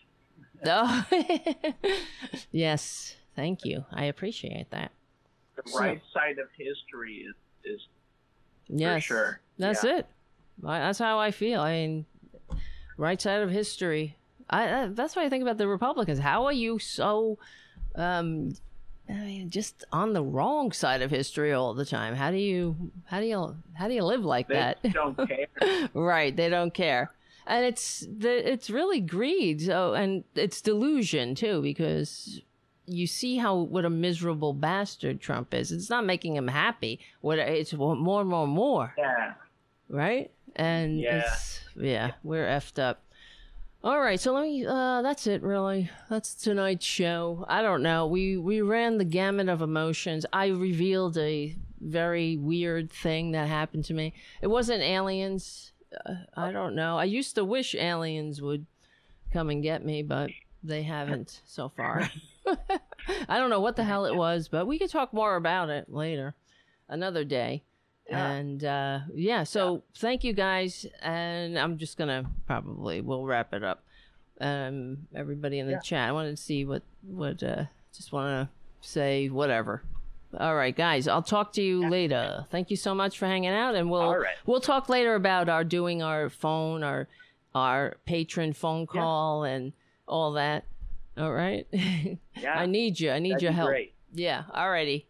Oh, yeah. I'll talk to you later, guys. We love you, Tara. Love you. Love you so much. See you later. I'll talk to you later. Bye-bye. Bye-bye. Alrighty, guys. Let me see. I want to see what you're saying in the chat. I wasn't able to as we were. Let me see. I just want to see what you're saying about my weird thing. Maybe you're not saying anything. Okay, whatever. All right, guys. That's all right. You don't have to say anything. You don't have to say nothing. Listen. We're gonna win.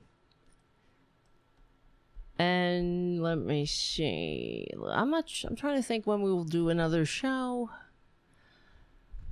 Oh my God. Monday, Tuesday. Well, we did how many shows? We did 4 shows last week, or no, 3. That's good. No producer tonight. Oh, look at him. Hi, honey. Oh, isn't he good? He's such a good boy. All right, my friends. I guess I'm gonna go get unconscious and pray that the aliens take me away. And thank you. I just want to thank you again, guys. Jim and Richard and JD and Errol and Jim again. And JL's a J and Mark C. Thank you so much for your super chats tonight. And thank you all for your patronage and your support. It means everything because I really can't do it without you. And we're getting, we have a pretty great chat room, I think. I really do. We really are building our community. If you're interested, you can join us on Discord and keep in touch during the week. I see those. I see your messages and all there. That's probably the best place to get me. A lot of people will email or message me on Facebook or whatever, and sometimes I don't see it until later. But Discord, I will see pretty soon. But all right, I don't even know what to say except It's the best chat room, Mark. It is. And Mark, what we need to talk. Maybe you may. All right, I'm going to put it out there right now. Mark C is going to be our guest next Friday. This Friday coming up.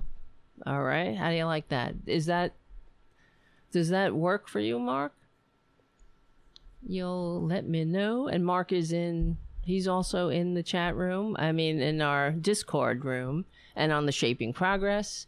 And I think it will be good because as we're talking about spirituality too, that Mark's channel is helping me keep sane. And it's needed. We need that. I need it. So let me speak for myself. All right, my friends. Thank you so much. And I don't even know how to say goodbye. That's why I'm doing it like this. I'm like, how do you say goodbye to the greatest people on Earth, in the country, especially, and on Earth? We have JD. We have other people from different countries. I think that's great. I guess it's because it's such a shit show here. There's so much shit here. It's like watching a train wreck where where half the train is cheering for the wreck. That's what it's like. Ugh. And not just cheering for the wreck, they're also saying the N-word and zipping people with cattle prods and shit. What a world. All right. My name is Tara Devlin. You know that. Why do I keep saying that? But I guess because my father named me that, and he, and he's and I miss him. Oh, look at this.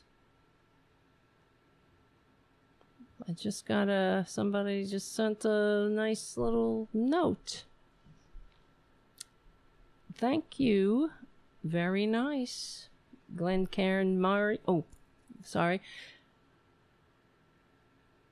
Let me see. You seem like a pantheist. I've been reading about it again after many moons and find it a good way to go, even politically. Thank you. Love you. Yes, Libby M. Okay, I didn't know that was you. You were the same person. A lot of people have different names, like Shadow Star Ace. Our friend Patricia, she's got a different name on here. It's hard to keep up with everybody's names. I can only keep up with my own name. And my cat's names, so. But thank you. Yeah, maybe I'm not, I am more of a Buddhist, not a pantheist, because I don't believe in a sky spook, but I do believe in that we're all connected. That's why I chant Nam Myoho Renge Kyo. I'm in the SGI, which is a lay Buddhist organization that I love. It's great people. And it also reminds me of, it's a lot like the rooms of recovery. We have meetings, well, not since the pandemic, we do Zoom, and people share their experiences, and that helps motivate, because I think if they can do it, so can I. So we need each other. So, but I do believe that I always think, as far as chanting, I know it sounds weird, right? And I think that too. It does. Why am I doing this? It's kind of weird. But personally, and also when I think, whatever, I think about it, it's about getting in tune with whatever that energy is. Because I know for a fact that I am very, I'm rarely very, what do you call it? Affected by energy. And I can't watch like horror movies. I don't like them.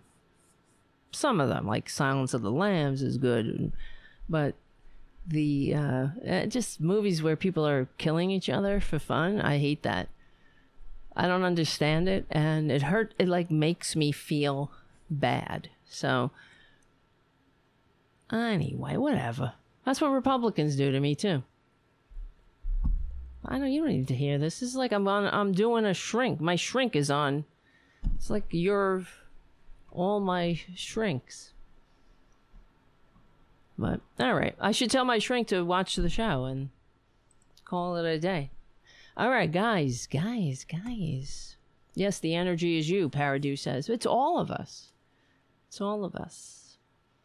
I don't know. I think of it like this, too. Like 100 years ago, they didn't know X-rays or gamma rays or whatever, microwaves, until they had the instruments to detect them. And that's what I feel about life in general. There are so many layers to life. We just don't have the language or the capacity to tap in. Well, we have, to touch them or to know them, but they do affect us. Do you know what I mean? Either way. So we're in this together. That's why we stick together, we win, man. That's the fundamental spiritual truth of the universe, in my opinion. And there are spiritual laws of the universe, like there are laws of physics. Water will always freeze at 32 degrees, and I don't know, you can't love somebody until you love yourself. That's a spiritual law of the universe. And also, we stick together, we win.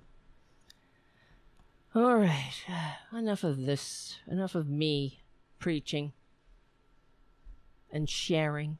I hope you had a good show. I hope you enjoyed it. And, we'll keep coming back because it works if you work it. White Rabbit says, good show. Thanks for helping with an idea. Tucker Carlson's dancing is way more entertaining to watch than Steve Martin as the jerk dancing in the background. Fun to make while listening. Take care. Yes. God. Clown. Goddamn clowns.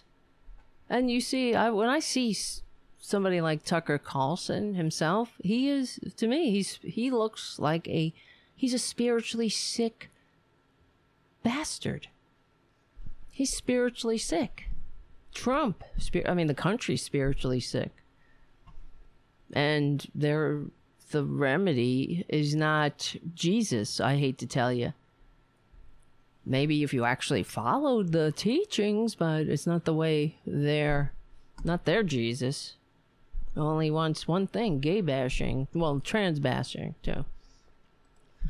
Oh, the other thing. Oh, man. Maybe we'll do this in the next show. I saw this thing, and it was very interesting. And I wanted to share it. I'm going to put it in. I'll put a pin in it, but we'll tease it. Let me see. You're going to like this.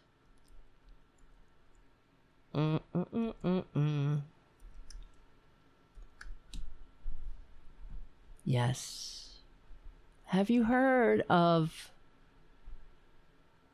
a hero of the American Revolution, the French cavalry officer named Casimir Pulaski? Not French, Polish, excuse me. Casimir Pulaski. Have you heard of him? Well, he went by him. But guess what, guys? Well, maybe we'll do it now. He was intersexed. He was whatever, and I'm not intersexed, but he was an intersex person. They only found this out recently when they exhumed his grave because they were renovating it, and it was falling into disrepair, and they opened it up and wanted to fix it up, and his bones were there. And so they were like, oh, is this really Casimir Pulaski's bones? So they did all kinds of genealogy tests, and using, like the 23andMe and whatnot, they found one of his relatives, and by putting the DNA from the bone into the system. So they found a relative. I don't know how they did it all the way. Now it's confusing me, but they found somebody who was his relative. So that's how they were able to verify that this was Casimir Pulaski. But his bones were that looked like a female. So that's why they were confused. And then they realized, or they discovered that he was intersex. Isn't that interesting? And because you got to think about just trans people and intersex people and hermaphrodite. There are more than people know. And this it must have been really difficult for this person to live in that time. And that probably he excelled as a cavalry officer. They said he was fearless, daring, and he's the father of the American cavalry, really. And never married, never had relationships according to his biography. They thought he was just... and he stayed by himself a lot. That was the other thing. He was not... And probably because he was different and afraid of being discovered. It's pretty interesting. Let me show you. No, not that one.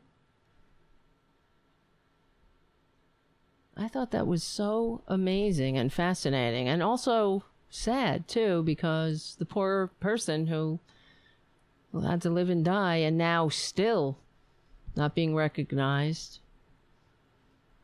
Here we go. That's him. So, and it's just fascinating to me. The skeleton unearthed from the site appeared characteristically female. That's what threw them off. They were like, these are because the hip bones were more female. Particularly the pelvic bones and delicate facial structure. It was possible, the researchers theorized, that the body buried at the monument was not Pulaski's, as some had suspected, but many of the skeleton's traits were consistent with Pulaski's known features. The age of his death, the height of the skeleton, a healed injury on his right hand. So everything pointed to it was him. Changes to the hip joints common in frequent riders, because he was riding horses since he could probably mount a horse. So the team came up with another theory. Pulaski was intersexed. 2 decades ago, this hypothesis was difficult to prove, but a new investigation into the DNA of the contested remains, recently chronicled in a Smithsonian Channel documentary, which I have to check out, I didn't know that, suggests that the skeleton remains does indeed belong to Pulaski. This in turn leads experts to conclude that the Revolutionary War hero was intersex, a general term that Intersex Society of North America writes applies to people who are born with a reproductive or sexual anatomy that doesn't seem to fit the typical definitions of female or male. Pulaski was born in Warsaw in 1745 and distinguished himself early as a skilled fighter. Excuse me. He participated in efforts to push back against the Russian interference in Poland's independence, eventually fled to France, where he met Benjamin Franklin, who recommended him to George Washington. By 1777, Pulaski had arrived in America ready to assist the revolutionaries. During the Battle of Brandywine, he led a bold charge against the British and has been credited with saving the American forces as they retreated. Congress subsequently named him General and Chief of Cavalry, and Pulaski formed a legion of mixed corps that helped repel the British from Charleston. He was, in other words, living a very masculine existence, said assistant professor of anthropology at Georgia Southern University, blah, blah, blah, who was involved in the investigation into Pulaski's remains. And that must be from the documentary. Is this it? Oh, no, it's just a promo. Unfortunately, the general's life was cut short in October of 1779 when he was mortally wounded during a battle in Savannah. What happened next is not entirely clear. Some say Pulaski was taken onto a warship where he died and was buried at sea. Others maintain he had been transported to a French field hospital, and it was there that he was buried. Well, now we know, because these are his remains. In the 1850s, those remains were taken from a plantation and buried at Pulaski's Savannah monument. Even at the time, many doubted that the exhumed body truly belonged to the courageous Polish warrior. Anyway, so there you go. Life, people, human beings are diverse and amazing and interesting, and it's just sad that this poor guy, or I guess guy, I don't know, what do you do, who lived and had to hide. But it's not unusual that people like him, who are different, I'm sure probably he felt he had more to prove, so that's why he excelled in the cavalry and was so brave and was known for being a fierce fighter. So it's very interesting, and it should be told. That's a story that should be told, right along with critical race theory. Don't you think? Isn't that more interesting than the bullshit they're trying to peddle? Like, I don't know, I cannot tell a lie. George Washington cannot tell a lie. He told a lot of lies. In fact, he was pretty much responsible for, what was that? Was he for the 7 Years' War? Was that it? Because he killed a French diplomat by accident. Fucking guy. And then he lied about it. And continued to lie about it because he was covering his ass. So, give me a break here. Give me a break. All right. You don't hear that on Tucker Carlson's show, do you? That Casimir Pulaski, the great general, the father of the American cavalry, was intersex? Anybody? You hear that? How come they can't handle life? This is life, man. I mean, people are... we're sharing this time with people and all kinds of people. Just, why do we gotta be dicks? All right, my friend. Oh, thank you. Winston Smith says, very interesting, Tara. I really love that I learn new things watching your show. Thank you. I love that. I love that you're learning things, too. And that you're getting it, I mean, what? That sounded like a dick, right? I didn't mean it like that. I mean, I love that that's how you're, you know what I'm saying. You can, I don't know, foot and mouth disease tonight. I don't want to hang up, but we gotta. All right. I hope that others, we'll talk about it again, because I think that a lot of people won't tune in to the end. This is like an Easter egg at the end. And you think it's over, and then you learn a whole thing about Casimir Pulaski, about our intersex father of the American cavalry, hero of the Revolution. Ask any of those Proud Boys what they think of that. You know what they think? Oh, I don't have it ready. They think, I don't feel good about turning down money. Because my whole life I've been greedy. I grabbed all the money. I'm so greedy. I'm greedy. That should have been a disqualifier right there. I'm so greedy. Right after he came down the escalator calling Mexicans rapists, we should have said, bye, fascist. Oh, that's a fascist. Fuck that. See you later. And then when he called the Tiki Torch scums good, very fine people, I don't feel good turning down money. No, you don't. You're a con man. That's why you found the most lucrative con of your life. With these suckers. These Trump suckers.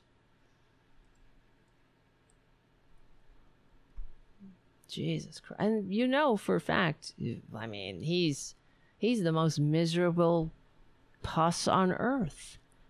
He really is. Jesus Christ. Everybody hates him. He hates himself. He hates his wives. He hates his kids, except his daughter he wants to fuck. Excuse my language. But that's the truth. You know that when he said, if Ivanka wasn't my daughter, I'd be dating her, he thought he was giving a compliment. Because that's the highest compliment you can get from him. He wants to bang you. I would love to bang my daughter if she wasn't my daughter. How sick is that? That is sick. And these people are like, ugh. Very fine people, right? Very fine. Jews will not replace us! Jews will not replace us! Yep. Tiny minds, tiny.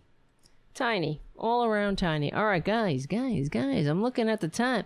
I'm losing my voice.